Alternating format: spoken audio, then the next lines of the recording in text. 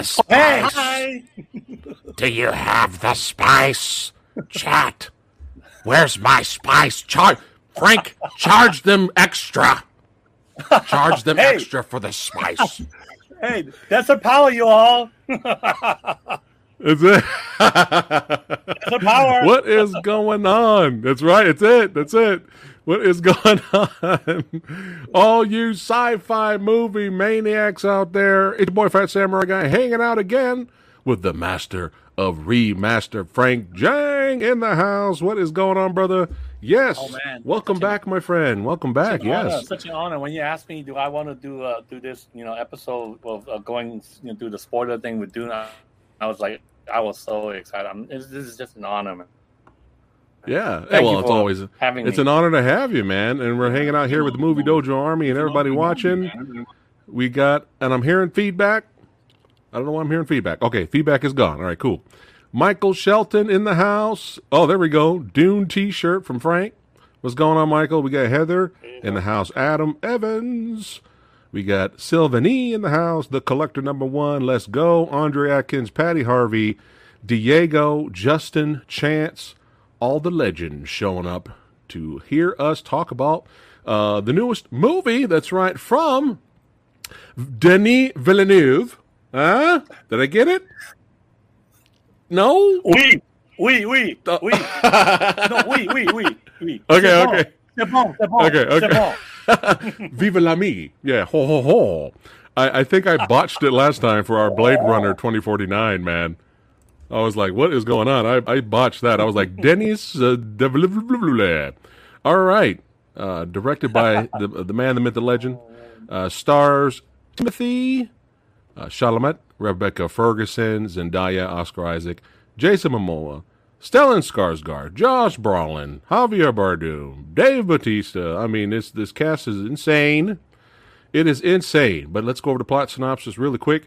It featured adaptation of Frank Herbert's science fiction novel about the son of a noble family entrusted with the protection of the most valuable asset and most vital element in the galaxy, the spice. That's right, spicy. Yes, spice, baby. That's right.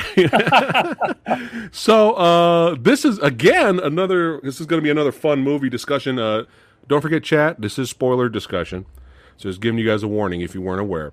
But this is another. It's going to be another funny movie discussion video because again, I'm coming I'm coming to this as a casual, right? And I'm going to have my interpretation of what I watched, and then you talk about yours. So, have you read the original book? Oh, yeah, of course. I read the original book. I actually have two copies. I have the older paperback version, and I bought this version. This came out, I think, a few years ago, 2000. Actually, quite a while back. But anyway, and they had another new version just came out from the same publisher with the movie poster cover, which I'm probably going to get to because I just love it so much. So, but anyway, this was the version I had. This is probably the best paperback version until this new movie tied-in version came out, which has the movie poster on the cover. Yeah, it's the same size. You notice it's actually a larger size than a typical paperback, but this actually makes for very good reading. But anyway, I read the book. I actually read the book. I thought the book would be bigger. Well, well, there's 6 books total. This is just the first book. Oh my God! Okay, never mind. Okay. This is 895 pages. So, but this is the first book out of 6. Right? So anyway, and the movie supposedly only cover. The movie supposedly, if they're going to make 3 movies eventually, it's just going to cover the first 2 books. This one and Children of Doom, which is the second book. But anyway, we'll talk a little bit about that later. So, and then of course, I actually read the book after I seen David Lynch version. Right.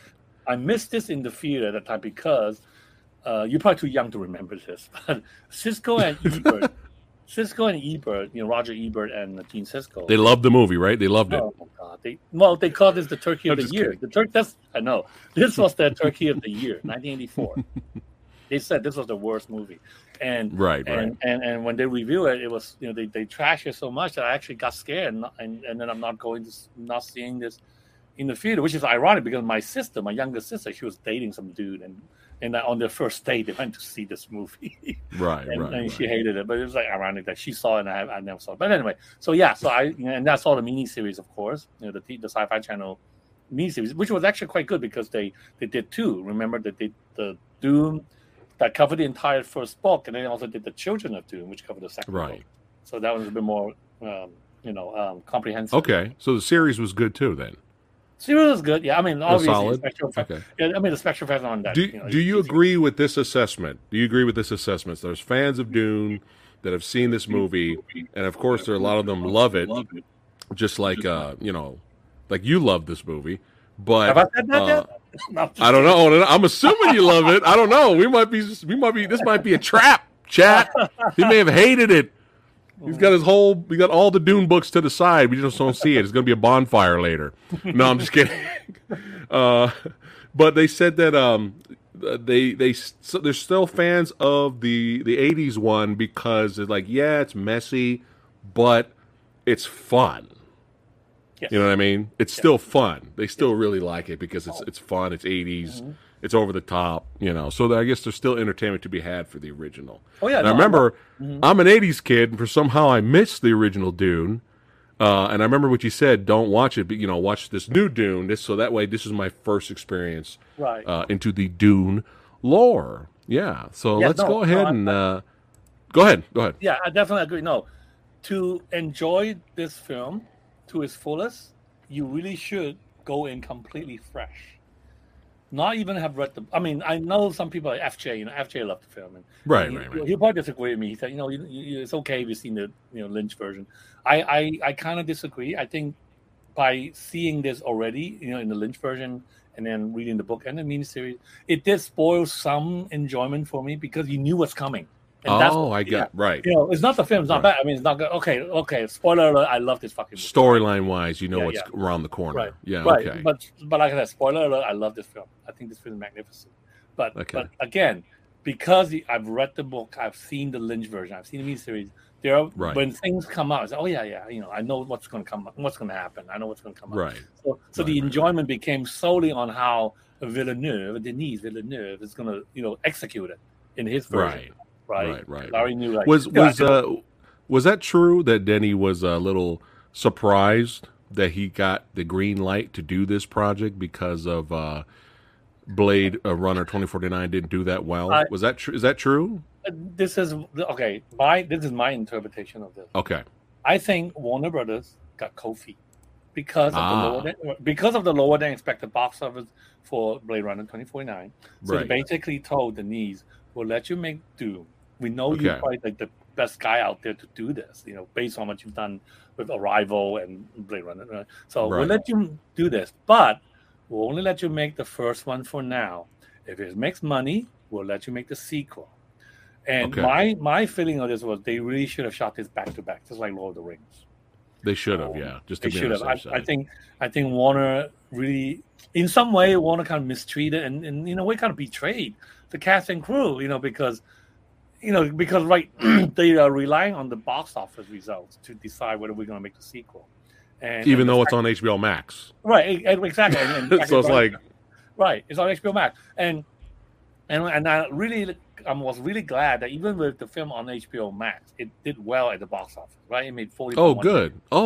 Yeah, it was. It made 40.1 million. It was a little bit higher than the expectation. They're expecting like 30 to 35 because of HBO Max. Okay. But then remember, this is a long movie too. You can't have that many shows a day because the movies. That's right. The movie is only 6 minutes shorter than No Time to Die. It's 133 minutes, 2 hours and 40 minutes almost. Right. So, but then. It did well. It made 40.1 million. Great. Oh, good. It did well in IMAX. I saw it in IMAX. You have to see this in IMAX. Bar none. I mean, forget other formats. Just see this in IMAX. I'm tempted to check it out in IMAX now. Yes, you must. And I might go see it again in IMAX instead of I always want to try to watch it when there's a 3D version. But this one has a 3D version. But I said, you know what? I might see this again in IMAX. But again, going back to the Warner Brothers situation, they kind of right now there's no part 2. It's not in production. And we don't know when it's going to be in production. And by the time let's say tomorrow Warner Brothers say, okay, good, box office good, we're going to make part 2. I mean, Right. how much longer do we have to wait? You have to assemble all this cast. You have to go back to Morocco. You have to go back to United Arab Emirates to shoot all those desert scenes. How long is it going to take? 2 years, 3 years? Are we willing to wait another 2 or 3 years for the next film? I mean, so in a way, I felt that Warner really, it kind of backstabbed them. Yeah, kind of dropped the ball a little bit there. Exactly. Gotcha. So, see, that's another reason. I know we're going to get to the movie, guys. Don't worry about it. We're going to get to it. But another reason. Are we guaranteed a sequel? Or is it definitely coming? Because that's going to be a problem if we never get one. Based on what happened in the past few days, okay, I am pretty sure there will be a part 2. I think there's several reasons for it. One, obviously the better than expected box office. It didn't bomb. Right. The one thing is already good that it didn't bomb, right? And then to have it being number 1 in the box office, and also got good words of mouth, and also for Oscar contention, which we'll talk about later. So I think at this point, I think at this point, Warner Brothers will be stupid not to make part 2. Really stupid, right? With all these critical praises going on. With all these, like you said, it did well financially as well. And remember, the film came out overseas more than a month ago, and I was like bitching about it. It's like, man, we gotta wait 5 weeks, and I mean, they got to see it in mid-September. We waited 5 more weeks to see it, so you already have this foreign overseas box office, and for some reason, sci-fi films somehow tend to do better overseas than the U.S. for some reason. Okay, with the exception of like Star Wars and stuff, but right. I mean, I'm talking about hardcore sci-fi. So so they already had a head start on the film, so they knew it is actually doing not too bad overseas. So the getting fact some positive feedback. Okay, exactly, a positive feedback. So the fact that it's now doing well here is great. And again, I mean, like we Asians talk about saving face. I mean, they have to save face. They have to make part 2. Come on, they can't go back now. Yeah. So. Well, from what all you just told me right now, it's you kind of, I don't have to do this. Fingers crossed. I'm a little bit more like positive about it now that 2 eventually is going to come. So that's good. I'm glad you told me what you told me there. Mm-hmm. So the movie is doing well critically and financially. That's good. So that's good because you can't just leave this movie, man. Like it's just. Right. Could you imagine Fellowship of the Ring coming out, and then Frodo and Sam get in the boat, and then just go off, and it goes to credits, and that's it. Thanks for coming, folks. Oh yeah, I mean, hey, so, like, that's it. For those who haven't seen this film, spoiler, this is part 1 only because, when the moment you see the title DUNE, it's at part 1. Right. So, I mean, unless you've been following the saga of this film, the making of saga of this film, you might be shocked to see the words part 1 appearing on the screen. It's like, what do you mean part 1? Right. And you might even think, okay, well, I guess, part 2 will come on next year, just like The Hobbit and Lord of the Rings. Well, so how many are they just going straight to part 2 and we're calling it a day, or they're going to do as many parts as they can? Okay, so Monsieur Villeneuve wanted to make 2 more. He wanted to make trilogy. Right, part 2 has to be made. You got to finish the book, man. Right now, you stop right at the middle of the book, sort of like near middle 2/3 of the book. So you got But he also wanted to make Children of Dune, which in itself is also actually a pretty good book. It followed like 100 years, a few hundred years after what happened in the first book. So it's a great story. Second book is a great story, and so he wanted to make 2 more. Right. Yeah. Copy that. Mm-hmm. All right, so let's finally get to the movie here and let's talk a little bit about it. Cinematography is insane. Oh, great phaser! Yeah, it's insane. Amazing. I mean, you are literally in another world, which is, I'm sure, what Denny was going for. Right. But first of all, before I go into the movie with you, I was getting challenges. It's gonna be good. I was getting challenges. Chat, if everybody's listening right now. How many times will Fat Samurai Guy fall asleep during the movie? Oh, come on. Oh, man. Did you see it on HBO Max, or did you go see it in a movie theater? I had no choice but to watch it on HBO Max because we were out of the town. We were out of the town on the weekend, and I had only a small amount of time to watch it. But besides But after watching it on HBO Max, I'd like to go see it again in IMAX now. Yes, you have to. But how many times did Fat Samurai Guy fall asleep? 0. I was not bored at all through this movie. I stayed awake. I was paying attention. And, with all this lore and exposition and stuff like that, especially a casual watching this, there is the chance of them being lost. And, different strokes for different folks, right? Right? As much as me and you enjoy Blade Runner and Blade Runner 2049, and as much as we fanboyed about those movies, it's not for everyone. No, definitely you know what not. I mean? No. Like, it's not for everyone, and we totally understand that, right? If people don't like it, it's perfectly fine, Hey, man, and there's Go ahead. No, there's a lot of people that I've came across that they were just like, dude, I couldn't even finish it. This movie, they were like, I fell asleep like 3 times. It took me 3 days to get through it. I'm so bored. I just can't handle it.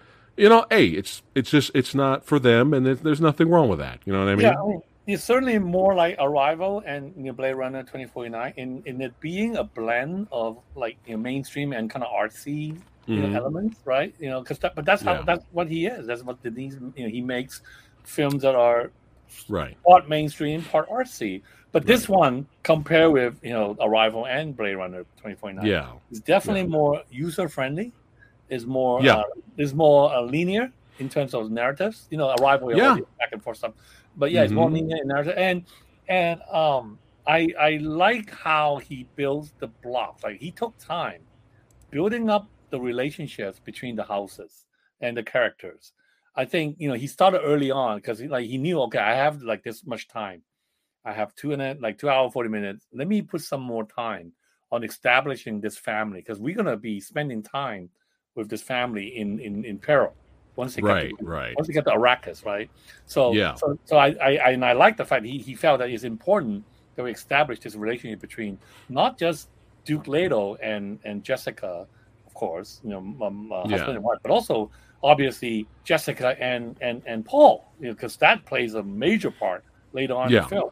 So he took time with that, and which is different from what Lynch did. Now, Lynch can just boom, boom, boom, put everything right to you. 4 houses, House Atreides, Harkonnen, like DD Prime, all that crap. All these planet names, Emperor, no universe, blah, blah, blah. So if you're not following it closely, it's like you lost. But here, no. Here, I did feel there's kind of like almost like a slightly Game of Thrones feel to it.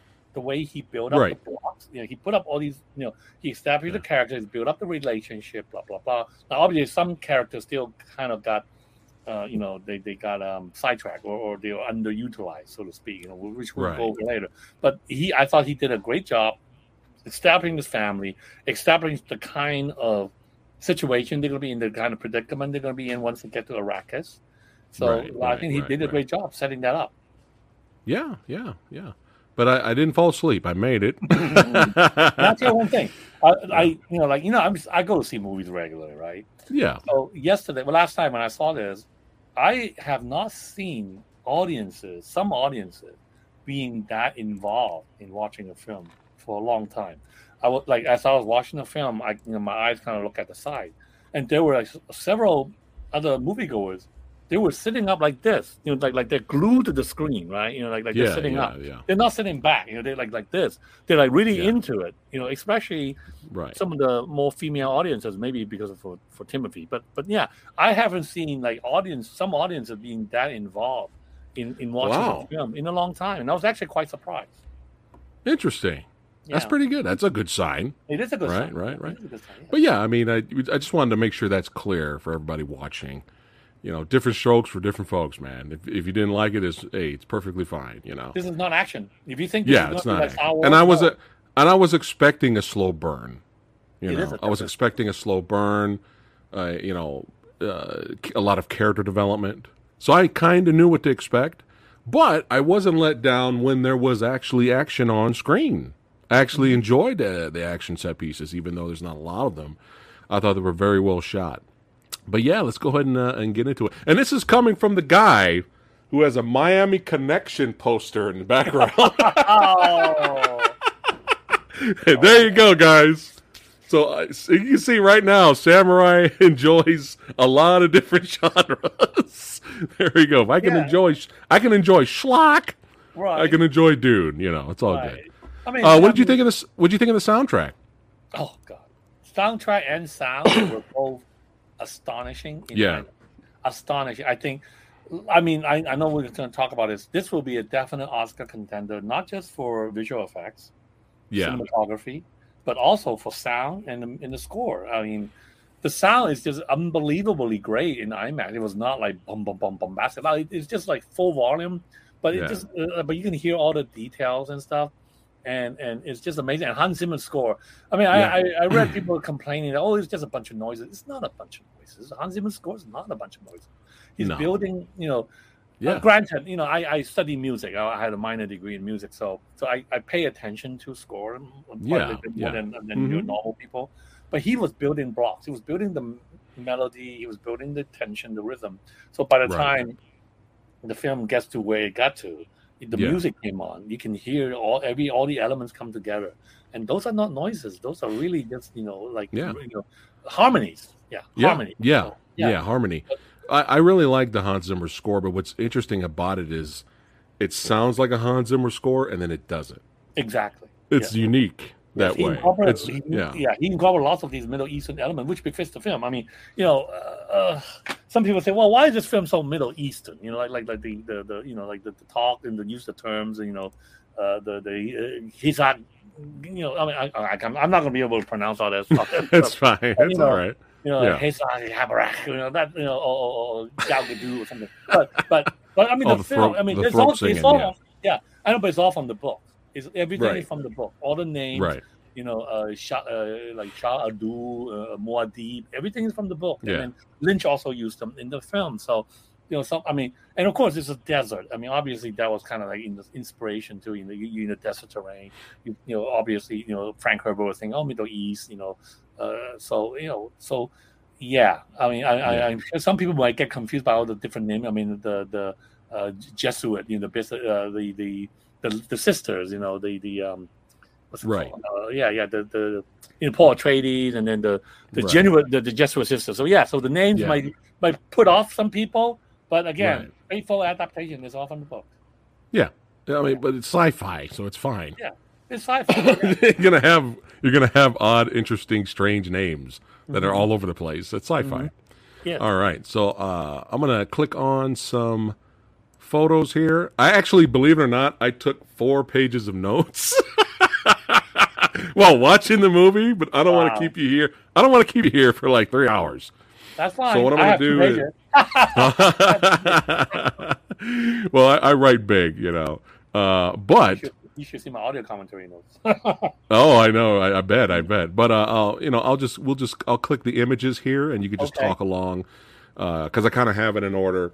Okay, sure. Talk along a little bit of what's going on here, okay? And that's how we'll go through the movie, and then by all means spoil and talk about all your favorite scenes and stuff like that. Sure. But yeah, dude, cinematography's nuts. Oh, yes. It's nuts. It's fucking nuts. So let's talk about what's happening here. This is the beginning of the movie. Well, these are the Harkonnen spaceships, right? So they're here. They arrive in. I mean, they talk about the beginning, I guess, when they arrived to Arrakis and then kind of like invaded the planet and took over the space production. But but I'm glad you. And they got called away. They got called away by the Emperor. Which surprising. I was surprised. For those of you who've seen the Lynch movie, the Emperor was in the very first scene. Yet here, his name was mentioned, but he's never. There's certain characters which we'll go over that were pretty prominent in the Lynch version, but not at least not in part 1. Emperor is definitely one of them.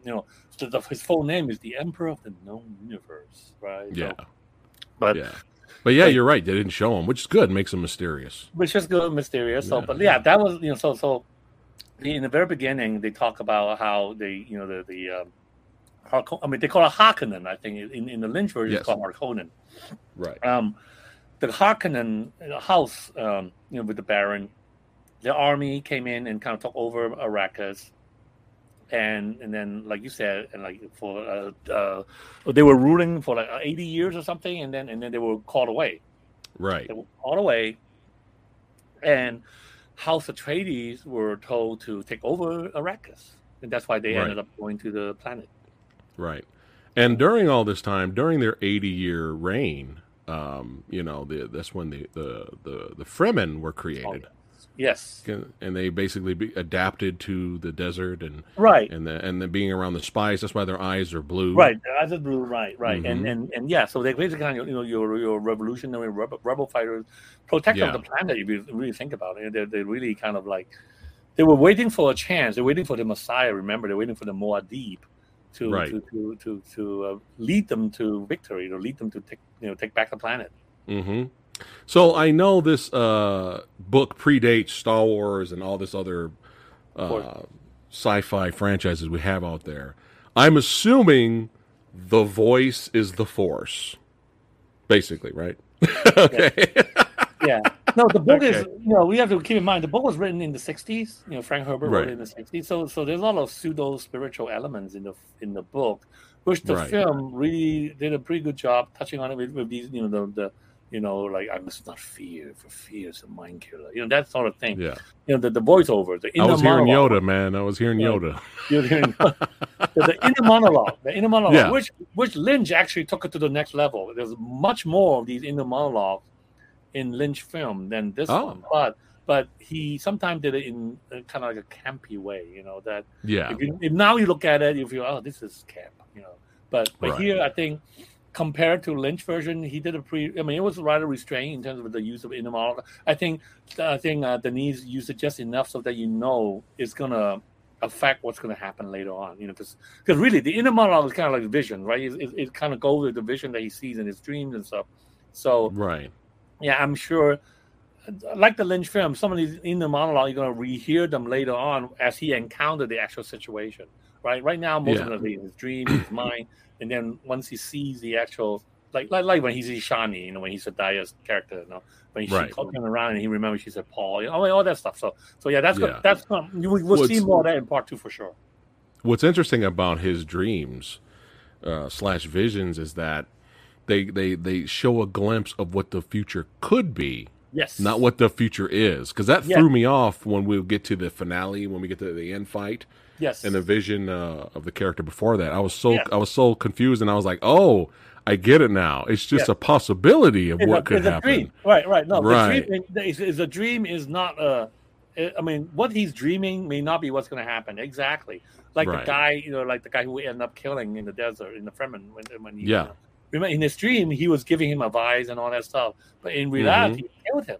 He killed him. And also, remember that shot of him and Shani on that spaceship, and then everybody down below bowing or worshiping. So that is this vision of him becoming the leader, right? Which we're supposed to see right here. Exactly.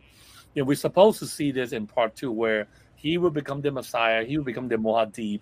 And then Shani is going to be by his side, but will this be a reality? Is this what's going to happen? Is this what's going to happen? We don't know. We don't know yet. Right. This is what he's in his mind. I don't know, man. From these images, this is looking like he just joined the dark side, right? There you go. And I don't know, man. They don't look too caring. There you go. It's just they're letting the dark. They're going to the dark side. Yeah. I really like how Zendaya is featured much more prominently in this film than poor Sean Young in the Lynch version. Because in the Lynch version, Sean was like just a side character, like nobody. Right. Whereas in the book and in apparently in this film, she'll be much more prominent, especially good. Part 2. So that's why, another spoiler alert for those of you who want to go see this movie, because Zendaya, Zendaya is in it. She's from Oakland. Hey, Oakland. Hey, you're expecting a lot of her being featured in this film. You're gonna be pretty disappointed because she's only in this for a few moments in the few scenes. Yet her contribution in this film is very significant. Yeah. Right. Mostly appears through visions until she really appears later in the movie. Definitely much later. But yeah, I like how they get into the lore a little bit. The Shai Hulud. Yes. Of the worms. I think that's a metal band, by the way. I'm gonna have to buy some albums.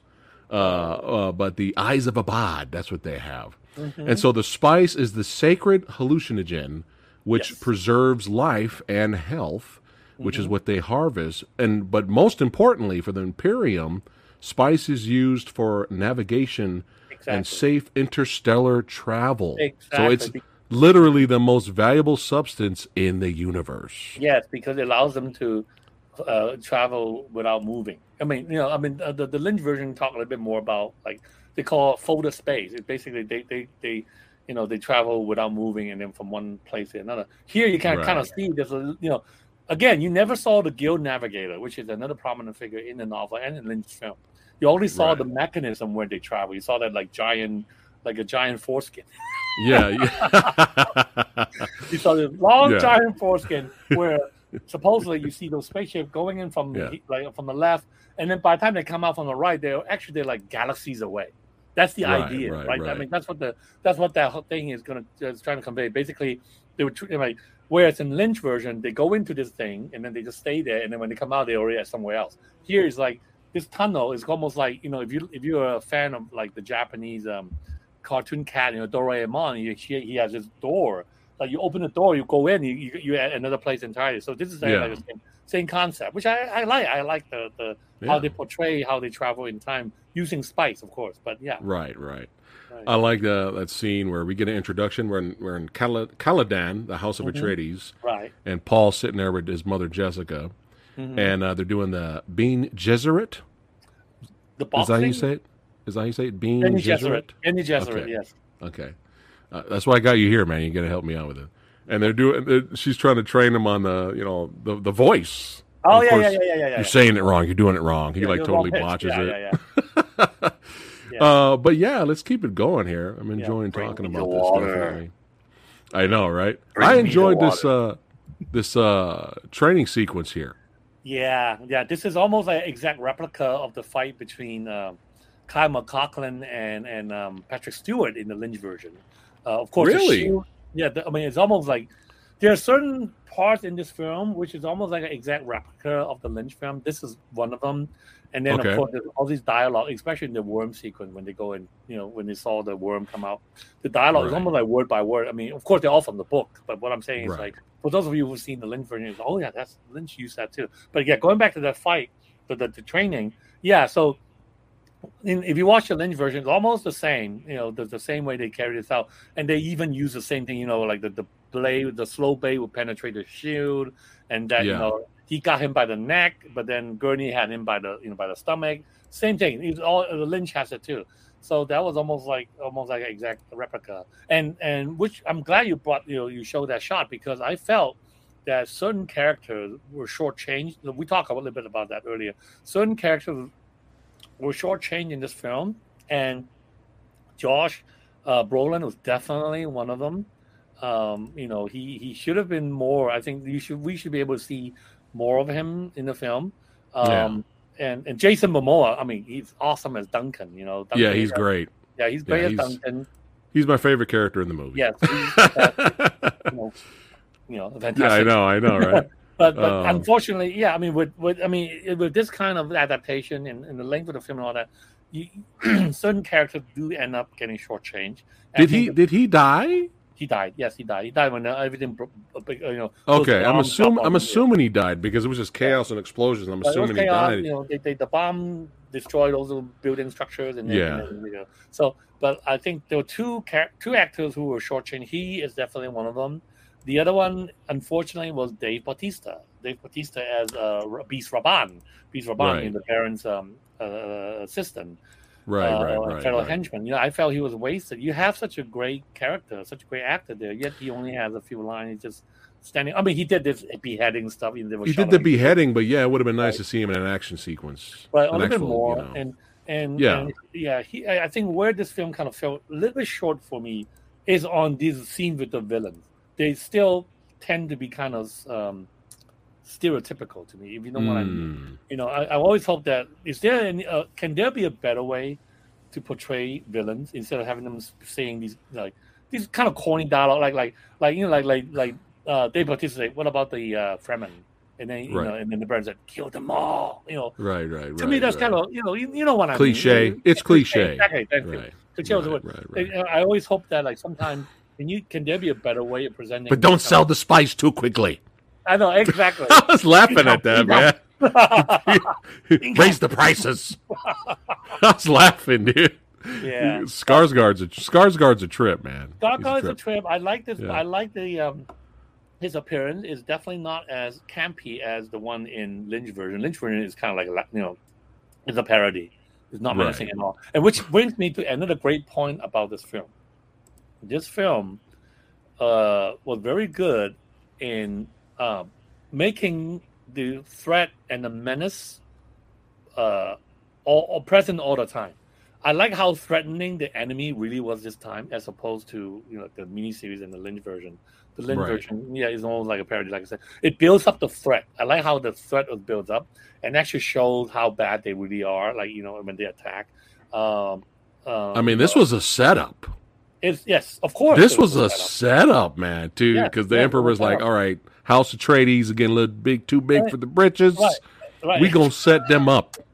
That's how the Emperor talks in the movie. Right. I want the Atreides dead. I want them dead. I want their house burned to the ground. I want to piss on their ashes.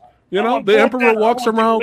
Dead. I want him dead. Yeah, the Emperor walks around with a baseball bat. Right. No, you brought up a point, because in this film, the Bene Gesserit were really presented as one of the main villains. Because remember, she was the one that kind of, the head sister played by Charlotte Rampling. She was really the one that kind of get this thing going about killing Paul. They were worried about Paul getting too much power and take. I was kind of wondering, are they good or bad? Like, what is going on? You know what I mean? Like in the Lynch version, they were kind of bad, but not as outright bad as here, where you can actually hear them plotting it along with the Harkonnen. I got to get used to saying Harkonnen because everybody, like, if you want Harkonnens. Because Lynch always called them Harkonnen. But in here you can tell kind of like that, which explains why they have Charlotte Rampling playing such an important actress playing the sister, Ben Gesserit's sister, because she's apparently one of the bad guys. She's in cohorts with the bad guys. Yeah. And this film would make it much clearer. I mean, the book made it pretty clear. The Lynch film, not as much. The Lynch film is almost like, the Guild Navigator wanted to kill them. Oh, we'll go along with that. But they're not the main people. They're not the mastermind. Here, it was presented as they are in cohorts with the Baron. So very interesting. So that makes she was making deals. She was making deals. She was like, "Yo, okay, look, because of the prophecy, all right, don't kill the mom and son, just exile them, do what you need to do." But right, and this also create another Poe Dameron. You can kill that motherfucker. Oh man, Poe Dameron and Poe Dameron and Bruce Lee. You can kill Bruce Lee too. What happened there? I got my shit. Hold on. Okay. But I'm glad we talk about the Bene Gesserit system, because this brings up another interesting element which was not in the Lynch film. Remember, as the film progresses, more and more Rebecca Ferguson's character, like Jessica Atreides. Now, of course, Jessica Atreides is a major character in the book. So if you know the book, you know the story, you knew that she's going to be a prominent feature in the latter part of the film. However, because of the fact that her senior sister is plotting all this, you begin to wonder how much like does she know? Does Jessica know? And also, there were certain scenes in the film which kind of makes you wonder, what exactly is she thinking, or what exactly did she have in mind? Remember all these scenes of her kind of looking, look, she's fantastic in the film. I think she was wonderful in the film. She's great. She stole the show, really showed it. But there were several interesting shots of her, like her expressions, of her, like the way she reacts to stuff. Remember when Poe Cameron asked him, "Will you protect my son?" Right? Yeah. And she said, "With my life." Well, does she really mean it? With my life? I mean, we don't know. And then later on, to me, the most peculiar, here, like this scene of her walking. Like, what was she thinking? Right? What she had in mind? Is she going along with is she aware of the Bene Gesserit's plot, or is she? I mean, what is she thinking? We don't know yet. Right. I think that's one reason why she was cast, because she could play such a complicated character, just like she did in the Mission Impossible film. But then, to me, the most peculiar shot was later in the film when they, when they crash landed in the desert, and then they put, they switch into the Fremen suit. Remember, there was this interesting shot of her The looking still at her. suits. Well, yeah, the still shoots, right? The still shoot, correct.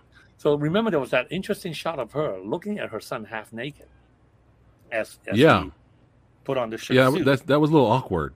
It was awkward. Is she aroused by her own son, or is she thinking, you know what, this is him at his most vulnerable? Maybe I should kill him. I don't know, or I'm just guessing. You know what I mean? So I don't know what she's had in mind. I mean, why is she looking at him like that?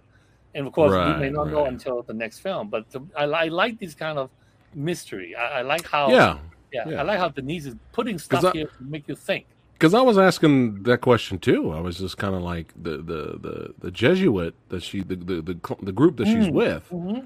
You know, what is their ultimate goal here? You know what I mean? The ultimate goal is really to just make sure they don't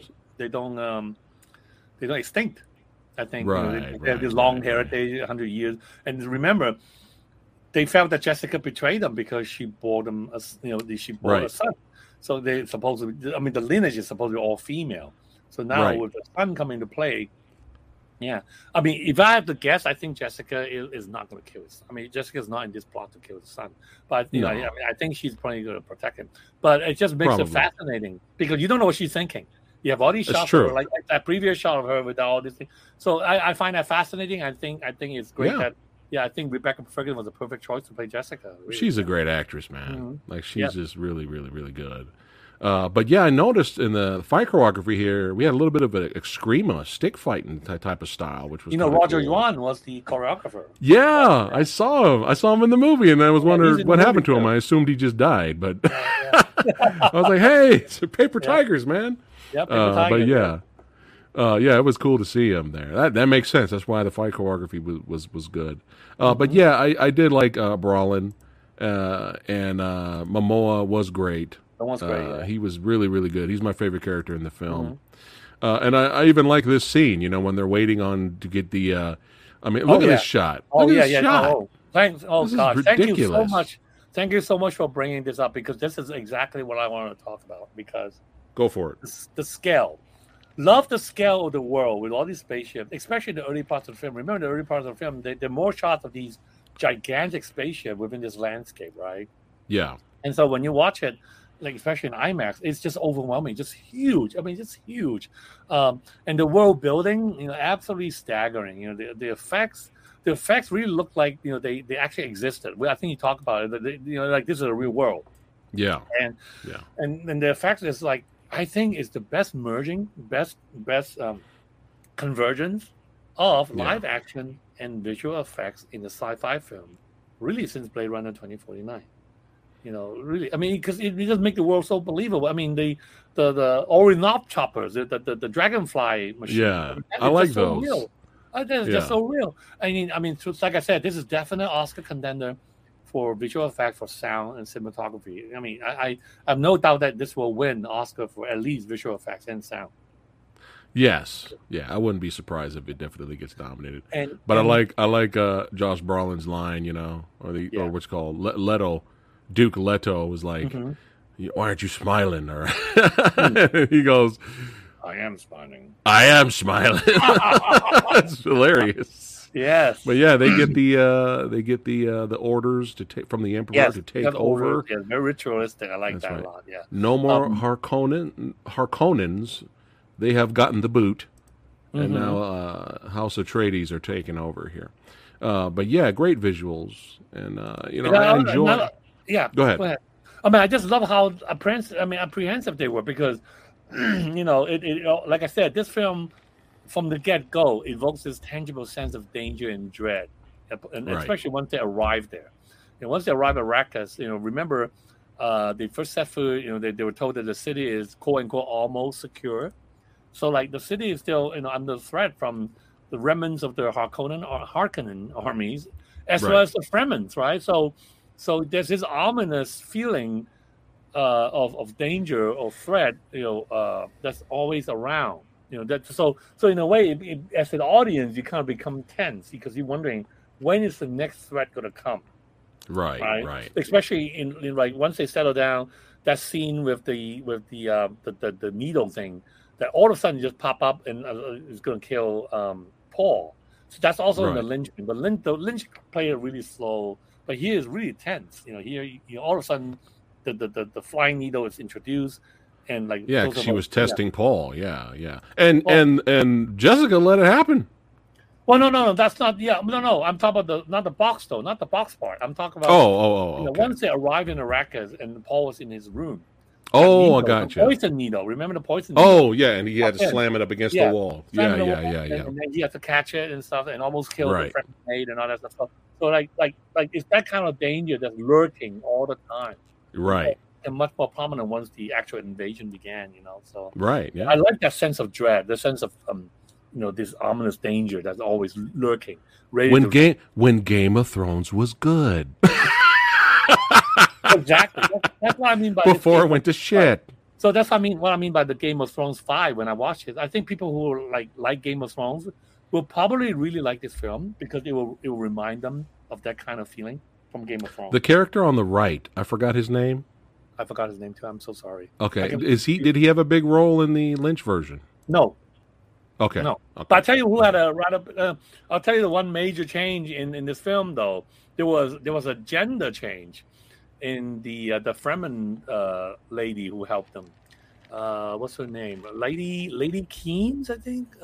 Yes. Yeah. This character.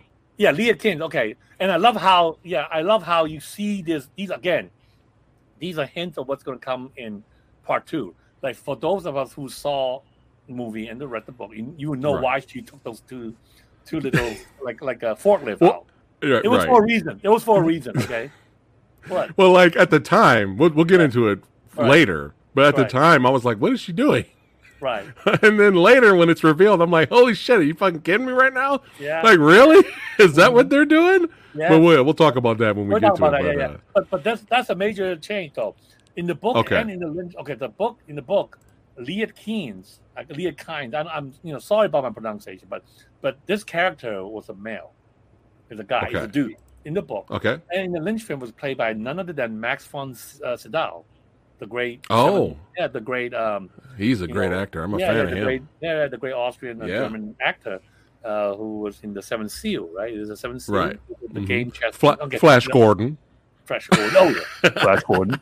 Yeah, the Ming, right? Ming the Merciless. Yeah, Ming the Merciless. Ming the Merciless. So that was Ming the Merciless in the Lynch version, but here it's played by a female. She's great. Okay. She's wonderful. Yeah. Again, you don't know whether she's on. You don't know which side she's on. Whereas that's true. In the Lynch version, you can pretty tell that Max von Sydow's character, it was pretty sympathetic to that trade. He kind of knew you guys on. You can sense in that film that you guys really don't want to be here. I get it. Yeah. But here, you don't know which side she's on until like the very last. Right. Like the very last scene. And I like that scene with Duke Leto and his son Paul, where they're walking. Oh yeah, was that the graveyard they were walking? Yeah, the graveyard, the past, the Atreides family. And I like that scene because you totally get that Luke Skywalker vibe from Paul, and I like how Leto had Duke had to let him know. Look, I know you want to fly off in the sky in space and have your adventures, but look, I need you to think political. Yep. Already, Oscar Isaac's character, Leto, is just kind of like, this is a great honor, but something smells fishy here. Of course, yes, yeah. Is the Emperor trying to put us against the Harkonnens? Mm-hmm. Is there going to be a war? Mm-hmm. Yeah. Yeah, so Right. Yeah, Wolfgang Peterson, the captain from Das Boot, played Duke Leto in the Lynch version. And he's good too, but I think Oscar Isaac really did a great job here. I think he was fantastic as Duke Leto. Yeah. But yeah, I agree with you. I did want to see more Teast. Mm-hmm. I wanted to see Batista kick some more ass, which I'm sure will happen in the second movie. So right. Was this character prominent in the original? Sort of. Yeah, he's always by the Baron's side. Yes, sort of. Okay. So what did you think of this shot, this reveal of Vladimir?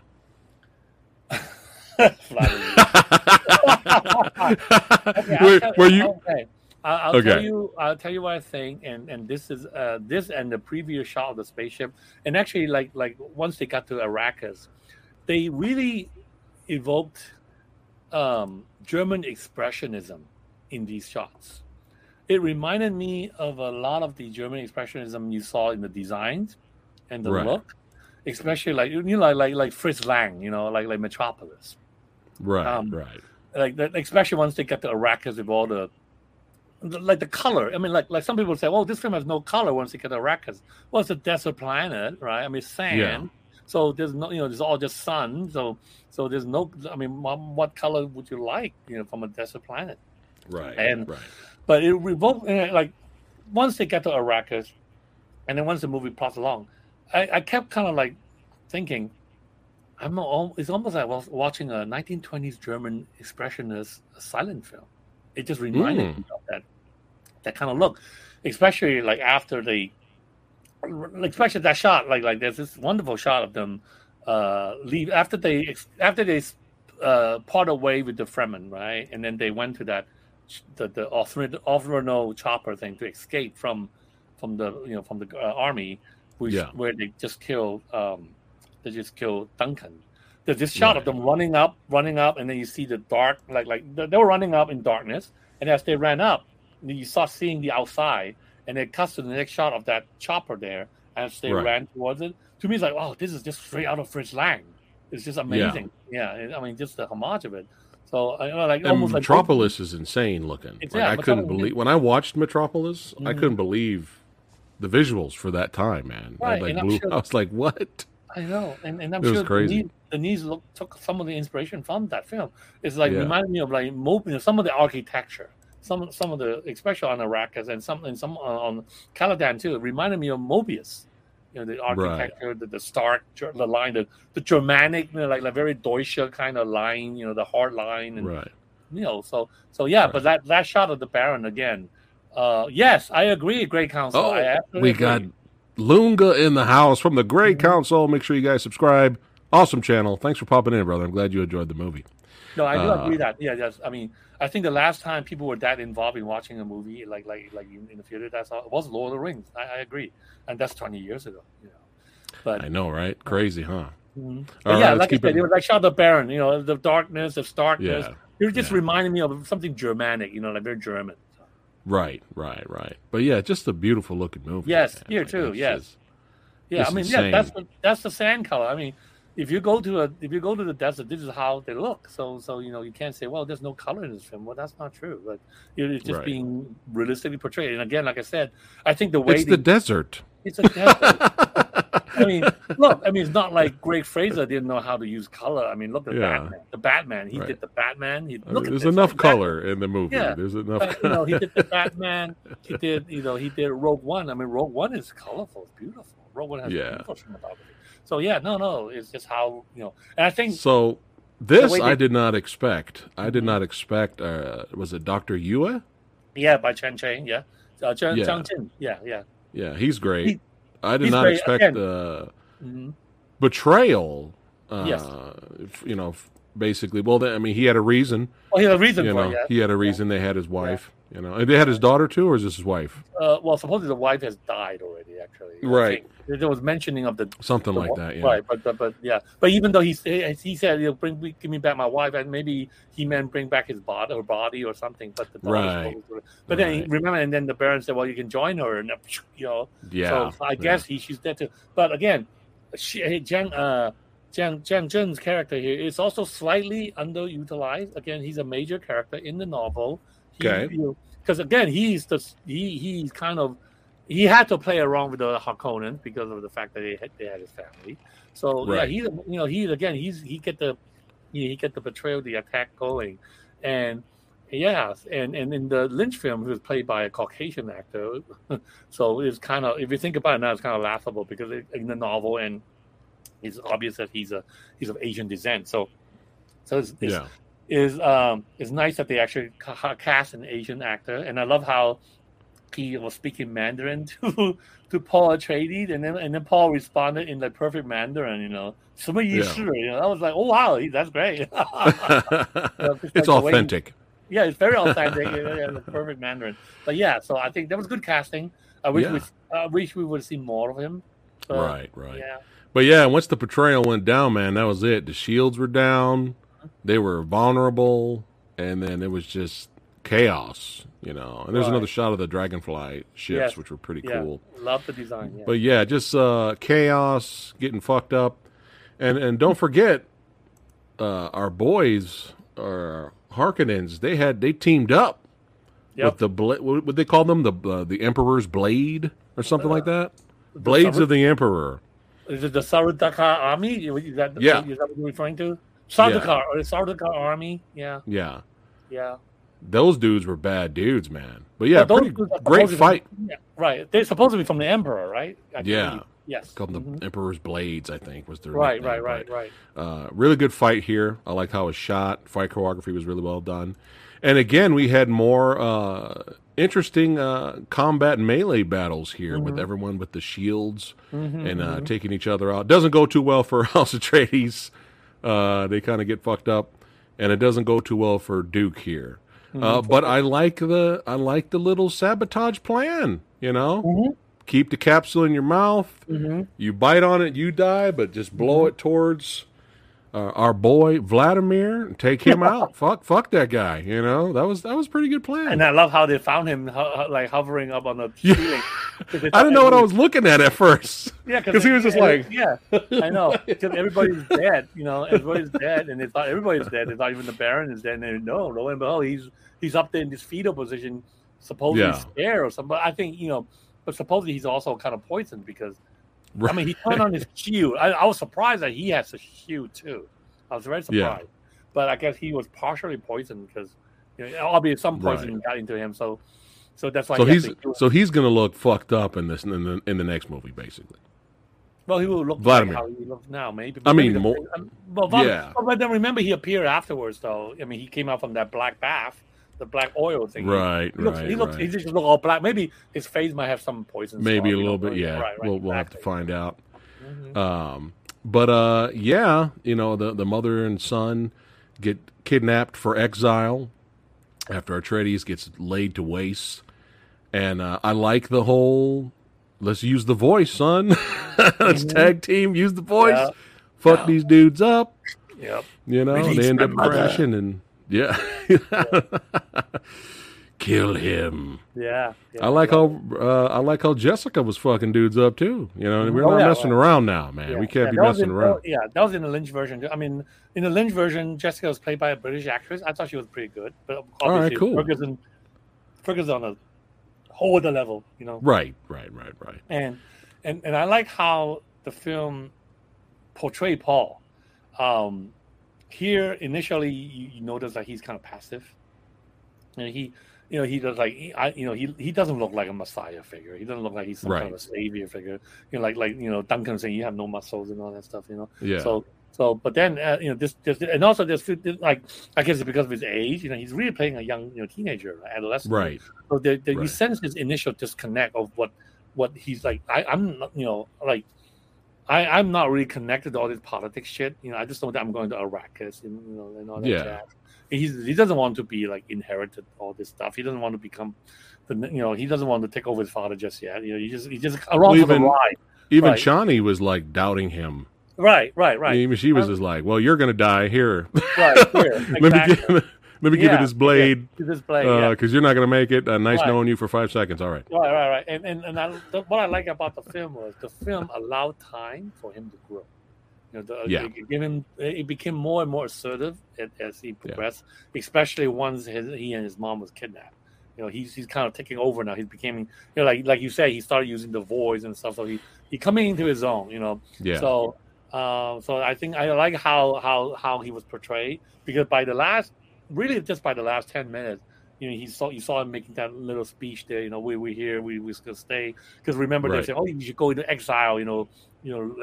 Hide somewhere, all that jazz. Yeah, Jessica's trying to get off the planet. Right. Jessica, they just want to protect the son. He said, no. I'm here. I'm meant to be here. The desert brought me here. I'm gonna be your leader. I'm gonna help you fight the Harkonnens. If you have me. If you still ask for permission, Yeah, he's asked. I forgot the scene with. I wanted more Javier Bardem in here. In here. I wanted more of him. He's what's his name? Shingdod, right? That's his character's name. He Let me is. Hold double on, I check. got to I bring think it his up name right is now. Shingar. Hold on one moment. Stilgar. Stilgar. I'm so sorry. Stilgar, yeah. Yeah, Stilgar. Yeah, Oh, he's Stilgar. I was yeah. dying, man, when he he went to go have that meeting with the, Oh yeah. with, Oh, I love it. the Duke. Yeah. And he Spitting and all spit that. down, and then they got all offended, and then Momoa was like, "Thank you, Your Grace, for showing." Yeah, yo, the precious liquid. Yeah, and they all spit back. That was hilarious. I was Javier busting up. Bardem is fantastic in this film. I mean, I look, wanted to see him more in this. I think he will be featured more because he is supposedly like the most senior member of the Fremen. And right. like you ask, like people say, oh, he was great in Skyfall. He was even good in the Pirates of the Caribbean. I love him here. I think he's one of those actors where he's good in everything, even if the movie sucks. Yes. Yes. And you know my feeling about Skyfall. Okay. Yeah, I know. You know how Rick Myers feels. But anyway, so yeah. Which we'll talk about Friday. Oh boy. This Friday. Okay. But he was great in the Pirates film, the last Pirates of the Caribbean film. Right. Here, you know what he reminded me of? And again, we're gonna go into this theme eventually. He reminded me a lot of Omar Sharif in Lawrence of Arabia. He's almost like the Omar Sharif character in Lawrence of Arabia, kind of like a rebel Arab leader. He's just like that. Like the moment he walked in, he's like, "Oh, that's like Soba the." Oh, well, maybe some people say, "Well, he looks like Anthony Quinn," like Soba the Greek. But no, he a little bit, a little bit, maybe a little bit of Anthony Quinn, but more Omar Sharif, really. Yeah. Right. But it's funny because sometimes Javier Bardem looks like Robert Downey Jr. mixed with what you call the guy who plays Negan. Everybody looks like somebody. But I think the strongest scene for our character of Paul, for me in the movie, was when he flipped the fuck out when he started to see more and more visions of what the future could be. And he even remember when him and his Jessica were hiding, and he's like screaming at her, "You guys made me a freak! You made me a freak!" I was like, "All right, we're getting good now." Yeah. When they were hiding, right? We're not hiding underneath the sand. Yeah. Yeah. Because he sees, at first you think, oh, there's my future love interest, I think.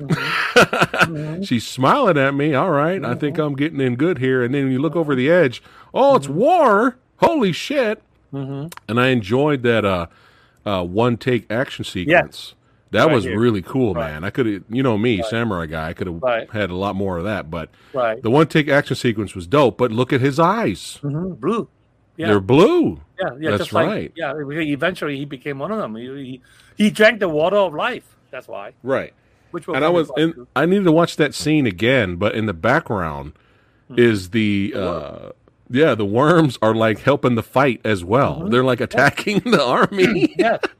I was like, dude, what is going on? No, that would that would be the major battle in part 2. Yes. Now, what do you think is going on right here? This is still part of that same dream. I think these are just the body of the dead soldiers or the dead Fremen. Right. Right. And then we get that shot you were talking about. Right. That he in this shot he think that he will be the next leader, the next Muad'Dib, the Shagadu. Right.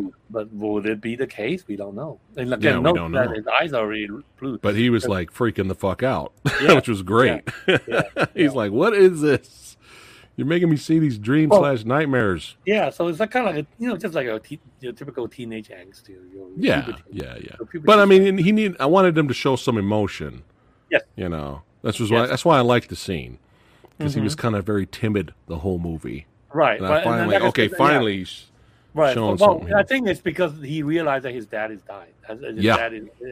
It's just like again, because by then, of course, Jessica with her sidekick knew that Leto is dead, but then now he also has his little sidekick because of the spice and stuff. So he also sensed that my father is dead. So now he has to take on the responsibility. He has to take over the ruling of Arrakis, as he knows. But now, what he really he's the Duke now. He's the Duke now, exactly. He has the ring. He's a signet ring. So he has a signet ring. So he's the Duke, and also and it now goes beyond just like ruining Arrakis and making sure spice flows again. Right. He has to defeat the enemies now because he knows the enemies want him dead. Because they set all of them up basically to get it, man. That was pretty good, really good planning from the Emperor, really. But we got some really good action here. We got the what are they called again? The Sardaukar army. I think. Sardaukar, yeah. Sardaukar army, I like how they kind of floated down. Right. They had the same technology that made Vladimir float. I think so. It was never explicitly stated. It could be just a suit, but him, because like if you remember watching the Baron, you remember on his back, he saw something in his back, right? Right. In the shots of Vladimir, from his back, you see there's some kind of like a clipping on his spine or something, which supposedly allows him to fly or float. Right. So we don't know yet. I mean, maybe they would never explain it. Who knows, right? But great scene. I mean, I didn't want to see Duncan die, but great action sequence for Momoa here. And I like how they gave him a warrior's death, man. Right, they gave him a warrior's, and I also like how they show time because I remember when he first appeared, he has his beard, and then he had to go to Arrakis first, right? And so months later, supposedly 14 weeks, or they'll say like 14 weeks. I mean, a few months later, when they arrive, his beard has been shaved. So I like it, kind of like a time pass thing. It's like showing you, time pass. He has his beard before he went to Arrakis. Now that he's in Arrakis, it's probably fucking hot there, so he has to shave his beard. So yeah. Right. All right. Got a Simon section here with a super chat. He goes, Master Remaster, why not call yourself Race Car 2121? What is that? Which is a review I'm looking forward to seeing you both hopefully do. What's he's that? About Matrix Revolution. Oh, okay. Oh, yeah. Hey. Comes out. He wants to see us do this. Hey, if you want to review it with us, let's go. Yeah, I'll review it with you. Hell yeah. Thanks again, Simon. Thanks again for the super chat, man. Yeah. It took me a while to get it, and then I saw the date. Yeah. All right. Let's see here. Let's keep it going and rocking and rolling here. But yeah, they gave my boy Momoa warrior's death. They said behind the scenes, that little salute he does. Right? Oh wait, reverse it. Sorry. Yeah. He's doing that for the character of Paul. Which Paul replicates at the end. Right. Because that was his friend. But Momoa's every time Momoa does that in the movie, he's saying hello to his son. I found that out behind the scenes. That's great. Because his son's training in Kali right now, and so they do the salutes in Kali. So he's like saying hello to his son at the same time. That's a power. That's great. Yeah. That's right. But yeah, let's keep it going here. But yeah, I really enjoyed this scene. Yeah. I could have used like 10 more minutes of it. But yeah, let's see what the future holds here. Let's see what the future holds. And what did you think of the Shai Hulud in this one compared to the David Lynch one in the 80s? Considering the technology at that time, I thought the Shai Hulud in the Lynch version was actually quite well made, especially in the same scene where they go and check out the spice harvesting and then the worm attack. That was a good scene. I like that scene. That was a good scene, but to me, that was the best part of the Lynch. I mean, to me, the Lynch version was actually equally good too. Really. Good. They did that in the Lynch. I like this. Yeah, I really like that scene. Here, of course, you have better effects. Yeah. Better shot. So you really can't compare, but the effect, the impact, they're both kind of similar. And like I said, if you watch it, if you watch either version before, then you say, "Oh yeah, that line was in the other version too." That stuff. So yeah. But see, this is one thing I do feel that the Lynch version was better than this version. Okay. In one main aspect. Okay. This is what I feel. Again, this film is slow burn. Like you said, not a whole lot of action, and the character takes time to establish. But the thing is, the Lynch version is what Lynch was good at was he was able to establish the character very quickly in very short time. So if you watch the Lynch version, you right away know like what they are, what they do. Right.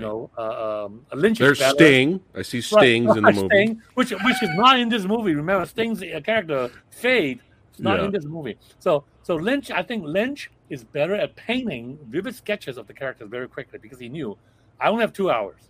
I have so many characters. I have to make sure that people knew who they are right away, what they do. So so he spent very little time on establishing each character. But once the character showed up, you knew right away what the purpose in the film was. Here, I don't think Monsieur Villeneuve, does a particularly good job of introducing us to any of the side characters. Okay. I like that's what I meant by some of the side characters getting sidetracked. Gurney, definitely. Dr. Yui. I really wish we saw more of Dr. Yui.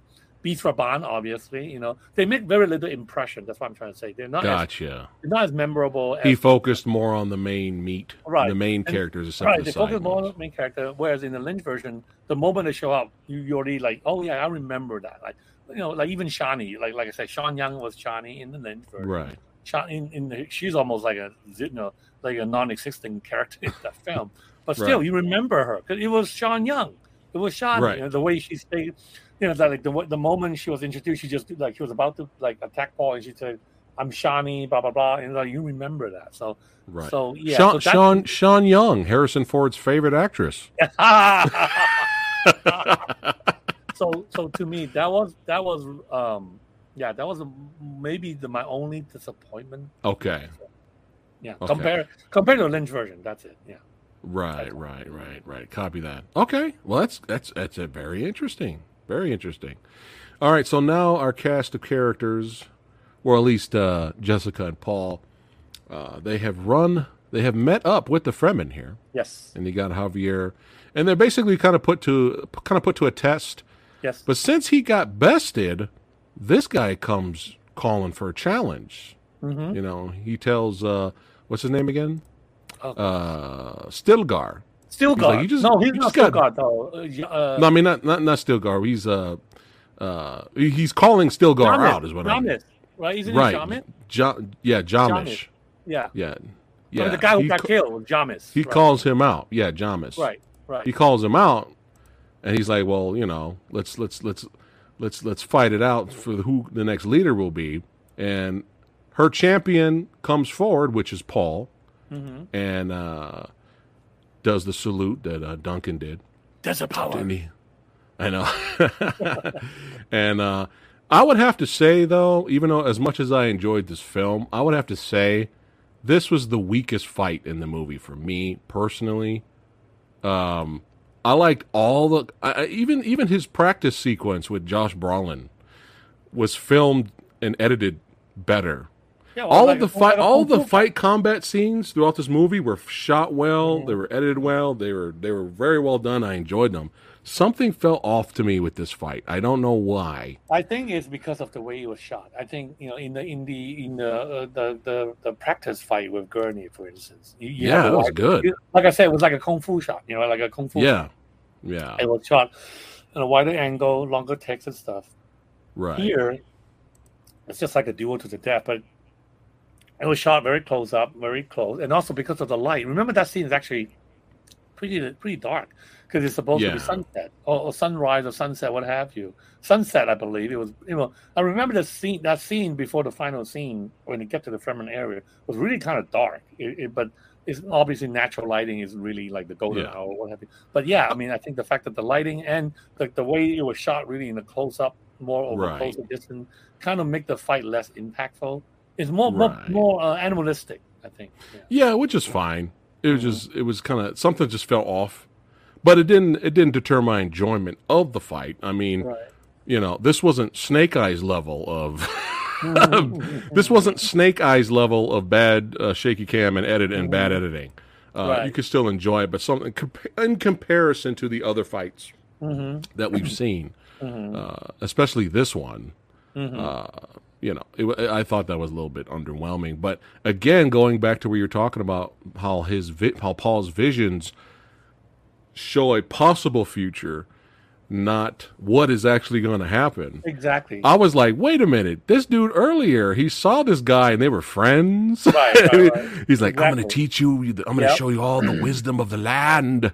And I'm going to be your little Obi-Wan Kenobi. There you go. You little shit. Listen to me. Let's and then all of a sudden he kills him. I was like, holy, all right. Yeah. Well, I didn't see that coming. So that's very interesting. I'll be a wax on, wax off master, right? I mean, yeah. But no, that was very interesting. That's actually one of the more interesting aspects of the film because Lynch didn't do that. Lynch showed his dreams and visions. And and then they turned out just like how he dreamt. But not here. Okay. Like you said, here in the dream, James was his mentor. Right, like his like James was his teacher, his mentor, his Obi-Wan, Right. But in real life, he's going to kill him because to become a Fremen, you want to become a Fremen, you got to take a life of one of us, So yeah, I like that part. I like that. That was it caught me off guard. I was like, oh, there's the guy he's going to become friends with. Nope. Yep. Nope. Well, you're dead. All right, next. And then, like you were saying earlier, he joins him and Jessica. Right. For now, according to this movie, they join the Freeman. Right. And our journey to the second chapter begins, and then we have our sequel bait set up here. Right. This is just the beginning.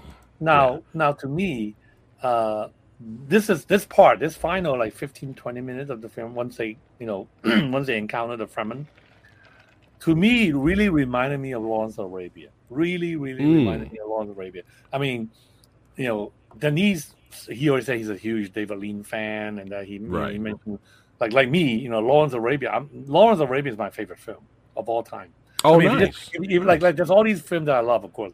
If you have to count, if I have to like just say one film, I'll say Lawrence of Arabia. And in many cases, this final 15 minutes of the film really reminded me of Lawrence of Arabia, not just because of the setting, it's just the way all the characters are lined out, and you have this conflict with the fight with James, and then at the end, when he got to the Fremen, and then we can now talk about the worm thing, right? I mean, the two forklifts was to anchor yourself on the worm, right? Yeah. Dude, I was like, wait a minute, hold on, like because earlier I was like, what is she doing? What is she doing with those? And then no. We riding the worms, goddammit. We gonna go riding. We gonna enjoy riding. Woo! Woo! Woo! Riding the storm. Yeah, I mean, I actually love that shot that you just showed when she pulled out those forklifts. Like, oh god, this is gonna be great. And then she got killed. But that's gonna come later. That's why he said there's the power to control the worms. That's the ultimate power. So at some point, I know people are like, don't stop spoiling what comes in the books. I know. This is just for Samurai Guy. I'm sorry, guys. Do the worms fight eventually in the future chapters? That's all you have to tell me. Yes or no? No. No. If by fighting you mean crushing people, then yes. Well, yeah, I'm not martial arts. Like you worm style. Like by fighting, you mean like this is the worm, okay? Yeah, smash. Yes, then they fight. Okay. So, because the ones that are riding them, do they control them, or they're just hanging out? No, they control the worm. Oh, let's go. Yeah, they control. Let's go. Yeah, that's why. Like there's two tests. Really, there's two tests for I mean, well, I'm just talking about the Lynch version in the movie. Right. Supposedly there will be two tests for Paul. He has to drink the water of life. Okay. So that you become really truly become a Fremen. Okay. The second part is he has to control a worm. He has to. Okay. He has to try and tame like a rodeo thing. He has to. And this is in the Lynch version. Yes, in the book. Okay, I gotta. I don't know, man.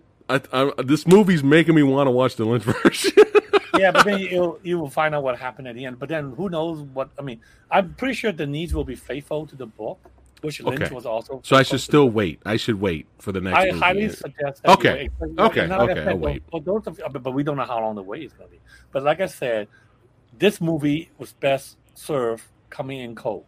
Not having seen not having read the book, not having seen the Lynch version and the miniseries. And I think you get the most enjoyment out of it. But yeah, I mean, to me, the final part actually was the part that that it became kind of interesting for me because it reminded me so much of Lawrence of Arabia when they got to the Fremen. You saw the sun comes up, and then he saw the guy controlling the worm, and thought, wow, this is great. And of course, he chose to end it there, which But it's still, the funny thing was, even though that was kind of a cliffhanger, so to speak, you still felt that the film was kind of complete. It ends for that chapter, Yeah, it ends in the right place. It's not like leaving you hanging. It's just like it makes you think, oh, I want to find out more. I want to find out what happened to Paul, what happened to Johnny, what happened to the Fremen. But it's not like, oh man, don't stop right here. Don't do a desolation or smoke here. Oh man, that was the worst.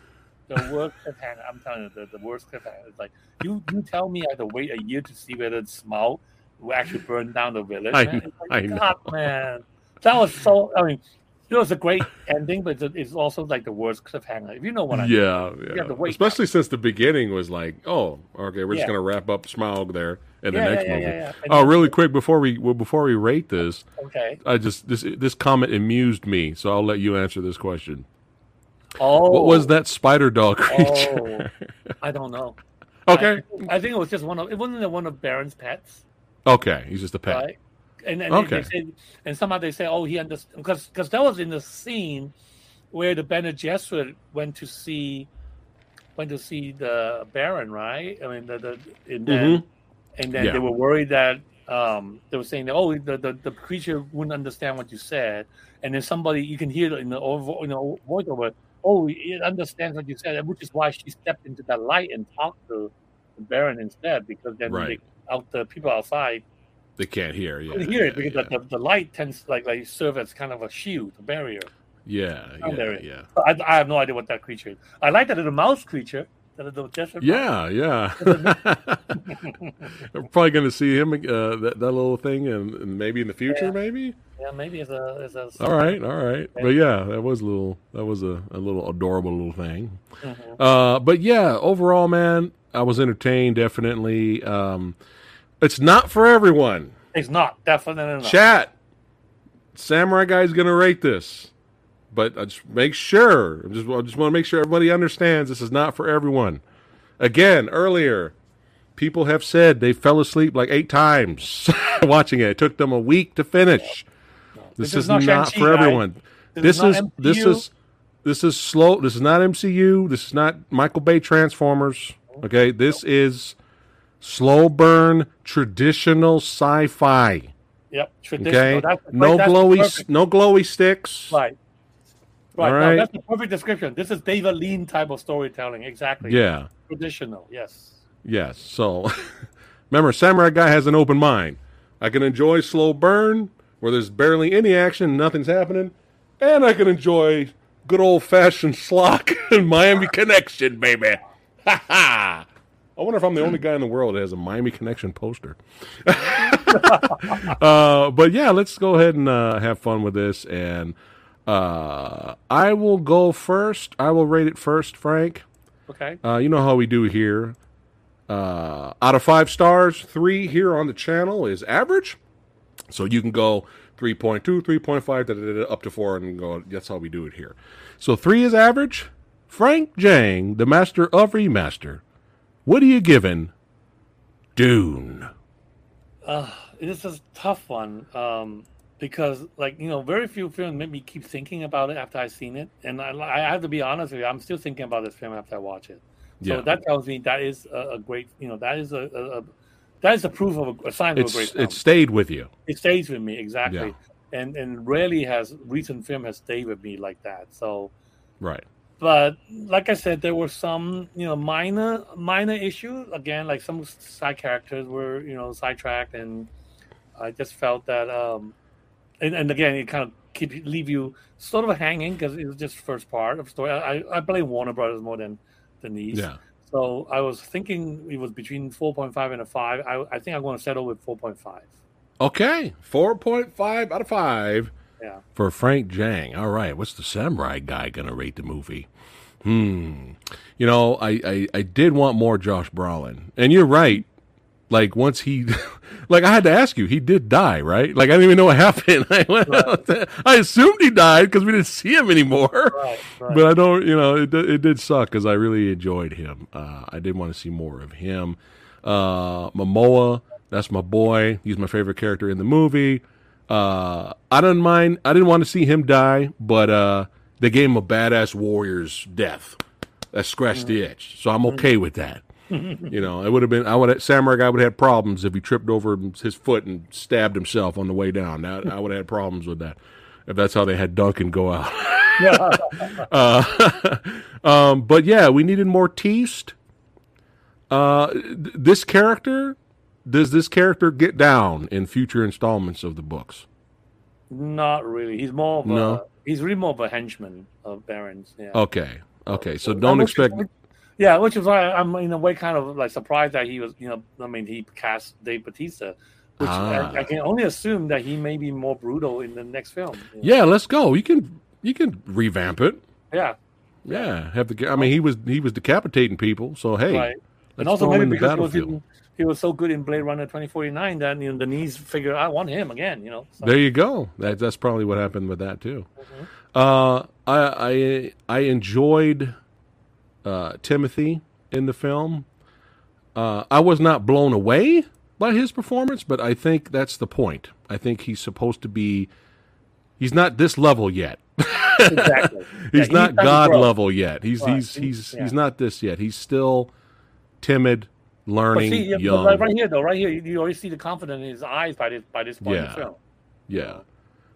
So I want to see him go off a little bit more and be a little bit more commanding in the next installment. I think seeing him mature will be probably one of the best rewards of this film. Seeing him gradually. Yeah. And I have a feeling if the I'm avoiding the rating here. All right, here we go. Let me rate it, and then we can keep talking. Samurai Guy's gonna give it.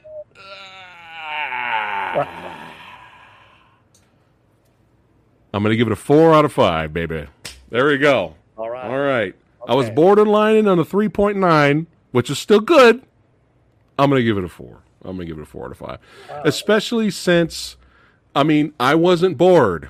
I could see people. I understand people who were bored and were like, ugh. I get it. I understand. But for Samurai Guy, I wasn't bored. I didn't fall asleep. And I was interested in what's happening. Exactly. And for the most part, I can understand. And for a casual to Dune, that's pretty impressive. Yes, great soundtrack. Right. Beautiful cinematography. Special effects are amazing. And when there was action, I was satisfied with the combat. I enjoyed it. I actually am excited for another one. Let's go. We need it. Oh yeah, we bring need it another on, man. one. Bring it on. They don't fuck it up. And here's the thing. If this next installment is even better, that may make me go back and like this movie more. Yes, of course. Yes. And the way I was kind of disappointed at the end because, remember we saw that shot of the Fremen riding the worm.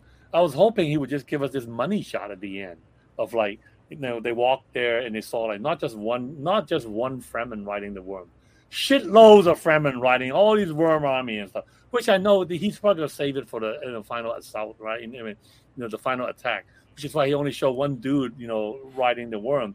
But right. I was like, oh man, why can't you do why can't you just do me like a long panning shot of everyone? That would have been dope. Just give me a lean money shot at the very end. I sat here, I watched this for the past 2 hours and 40 minutes. Give me just one David Lean money shot where you see this whole grand vista, right? All these Fremen army, everybody with the worm. But then I understand because he's supposed to train them.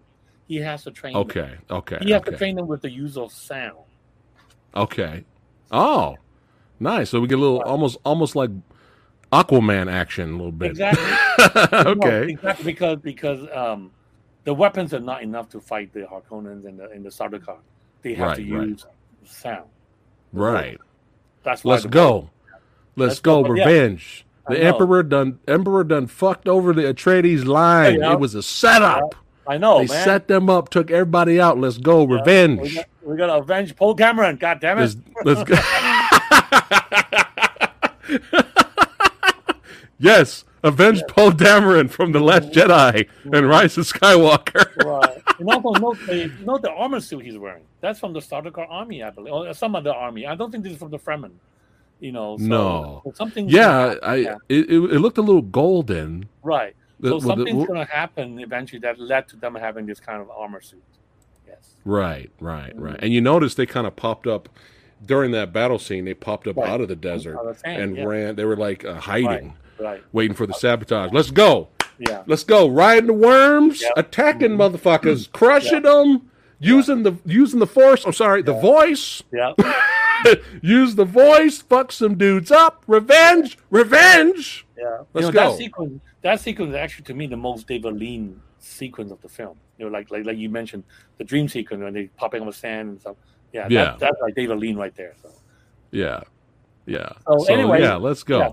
So like I said, for those of you who, if you still want to, if you're interested, you saw the film, you're interested, I mean, do by all means go back and see the Lynch version. I mean, I do like this version. Campy or not, I mean, like the last. I want to watch it, man. I don't know if I can wait. The last third of the film, David Lynch really got sabotaged by the producer who wanted more action and shit.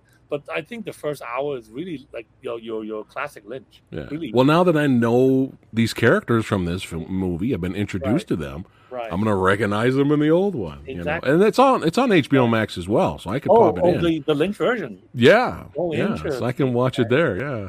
That's it. We're doing another review of it. Okay.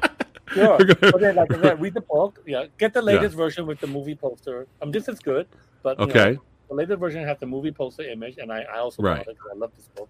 And if you really want to know more about the art, the production design of this movie, get this book, The Art and Soul of Dune. Okay, this is a fantastic book with tons of pictures. Did Roger do something with that? No, Roger Deakins, you mean? Yeah. No, Roger Deakins is not the cinematographer. I think. Okay. I think there was some kind of a schedule conflict, which that's why Roger couldn't do this film. Okay. But I think let's take a look at it. Yeah, but Greg Fraser is fantastic. You see, like these gorgeous, like these pictures and stuff. Nice. Yeah, and let's see what else. Yeah. So you see these spaceships. And, this is the actual cover. All right. Yeah, but this is a fantastic book.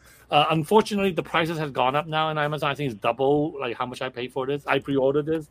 I paid like $30 for it. Why is the price gone up? Every time I get out of stock, they tend to go up. So I would just say, keep checking, wait till it's in stock and order it. Right. $30. Right now it's like $59.99 because it's out of stock. So, right. Yeah. Well, brother, this was a blast. Yeah. This was a blast having you here. Always an honor having you here on the show. Got the legend, Frank Jang, hanging out with the samurai guy. And yes, Andre, Poe Dameron, Aquaman, and Cable must be avenged. Yeah. Yes. You know what's funny, Frank, is that this week's kind of become a sci-fi week in a way, which is not planned. It's just kind of how things are tipped. So we kick it off with Dune. Right. And tomorrow, guys, you don't want to miss this. Tomorrow, me and Radical Reggie are going to be talking. You've got the yin and the yang on the channel. We got this open mind, right? So we got the yin and the yang. So we got Dune. Tomorrow, baby, we going to yang it up with Lady Terminator. Yo, you guys going to have to be here. Hang out with me and Radical Reggie tomorrow. We're going to be talking Lady Terminator. Still sci-fi, keeping it sci-fi. And this Thursday's Versus, if you're not a channel member, you're going to have to wait till it's scheduled and announced. Both horror-related movies that are going to be going head-to-head. These are big ones. They're both amongst the sci-fi horror realm. Yeah, so it's kind of funny. This has become sci-fi week in a way. And then we're doing our little thing on Friday, too, right? Yes, and Friday we're doing James Bond filmography discussion, which is going to be fun. We're going to go through all the movies, talk about what we liked and we didn't like, and we'll give our favorites too, like our number one out of all of them. I think that'll be fun. Join us, Miss Moneypenny. Join us. Yes. Yeah. Oh, Mike. The question is, what will Vincent Lin be wearing? It's going to be Sean Connery related. He's going to represent. He's going to represent OG. But maybe he'll dress like Sardos. That'll be nice. Maybe Zardos. Zardos. No. Oh my God, where's that remake? I know. The Denny Villeneuve remake of Zardoz. There you go. That's what everybody wants. Let us know we're going to end it now. So those of you that are just now popping and watching, let us know in the comments below what you guys thought of Dune, and rate it out of 5 stars. 3 is average. I want to read your ratings, and join us tomorrow, 6 p.m. Pacific time, hanging out, and Thursday, 6 p.m. and oh my goodness, I forgot one more. Wednesday at 11 a.m. in the morning. Wow. We have, I know, we have martial arts action actor extraordinaire Alain Delabie, all the way from France, going to be hanging out with us, talking with us, 11 a.m. in the morning, Wednesday. So a busy week, a lot of fun, a lot of badassity, and we see you guys next time. Go see Doom. If you want to see part 2, you got to go see it in the theaters, guys. I know it's on HBO Max, but please, if you guys want to find out what happened to Shawnee and Paul and Jessica, you got to go see it in theaters. Support the film, please. Support great sci-fi filmmaking. This is great sci-fi filmmaking. Go see it in the theater. You will not be disappointed. That's right. Otherwise, we're going to keep getting Transformers: The Last Night, or whatever the fuck that movie is called. I love that film. Oh, you do like that movie. Hey, you have your schlock? I have my schlock. There you go. All right, guys. Thanks for watching. And we see you badasses next time. Get the spice, Frank. Sell the spice. He is the mind killer.